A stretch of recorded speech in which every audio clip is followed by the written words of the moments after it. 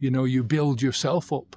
You leave the past in the past in terms of you as an adult, and you move on to fresher, newer pastures, right? You transition to bigger and better things in your life, bigger, better versions of yourself. That's what progress is. That's what opening your potential is. It's the idea of alcoholic and what it does to you long term. That's what I have a big problem with. Like I said, what other area of your life do you use this kind of intuition or thinking? If you're overweight and you lose the weight, you get to a normal weight, you don't go around calling yourself fat, right? You don't carry on calling yourself a smoker. If you've given up cigarettes, you don't, carry on calling yourself a drug addict if you've stopped drinking or you've stopped using the drug. But, it's there's variations of it, I suppose.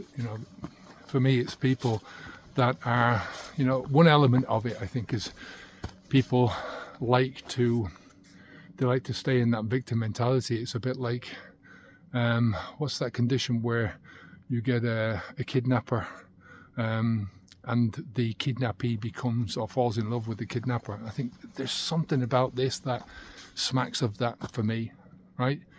I could be completely wrong with this, but it just does. There's an element of this that is like, well, I'm used to this struggle now, and I don't want to give up the struggle. I don't want to give up that identity that I've had. I've studied a lot of psychology over the years. I've studied a lot of self-help, and it just seems to me completely counterintuitive to what we would normally do in life. What the normal advice would be. If you sit your kid down, you want your kid to progress in life. You don't tell them that they have this a gene inside of them that makes them stupid. You don't tell them that they've got something wrong with them that is going to hold them back, especially when there's no real clear evidence of that, right? Normally you build your kid up, you build yourself up. You leave the past in the past in terms of you as an adult, and you move on to fresher, newer pastures, right? You transition to bigger and better things in your life, bigger, better versions of yourself. That's what progress is. That's what opening your potential is. The more potential that you open up for yourself, the bigger your prospects are going to be. I'm not talking about getting shit or becoming shit. I'm just talking about being the person that you want to be, enjoying your life, getting to that stage where you're really, life becomes the thing that you want it to be instead of the thing that you want to fucking escape from, right? For me, it's like, when we're talking about the self-help and we're talking about that building yourself up and moving yourself onto bigger and better versions of yourself, and then we've got the alcoholic.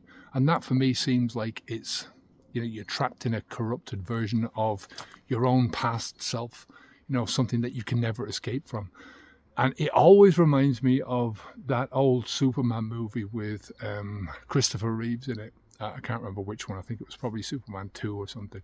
And General Zod and his group of weird friends, they're all caught up in that weird mirror thing. That's what it reminds me of, just floating around in space and never been able to get away from it, it's a weird analogy, but there it is, But I think people get caught up in that fantasy of it becomes their thing, almost like the Gollum and his Precious, to quote another movie. You can tell I'm a movie buff, right?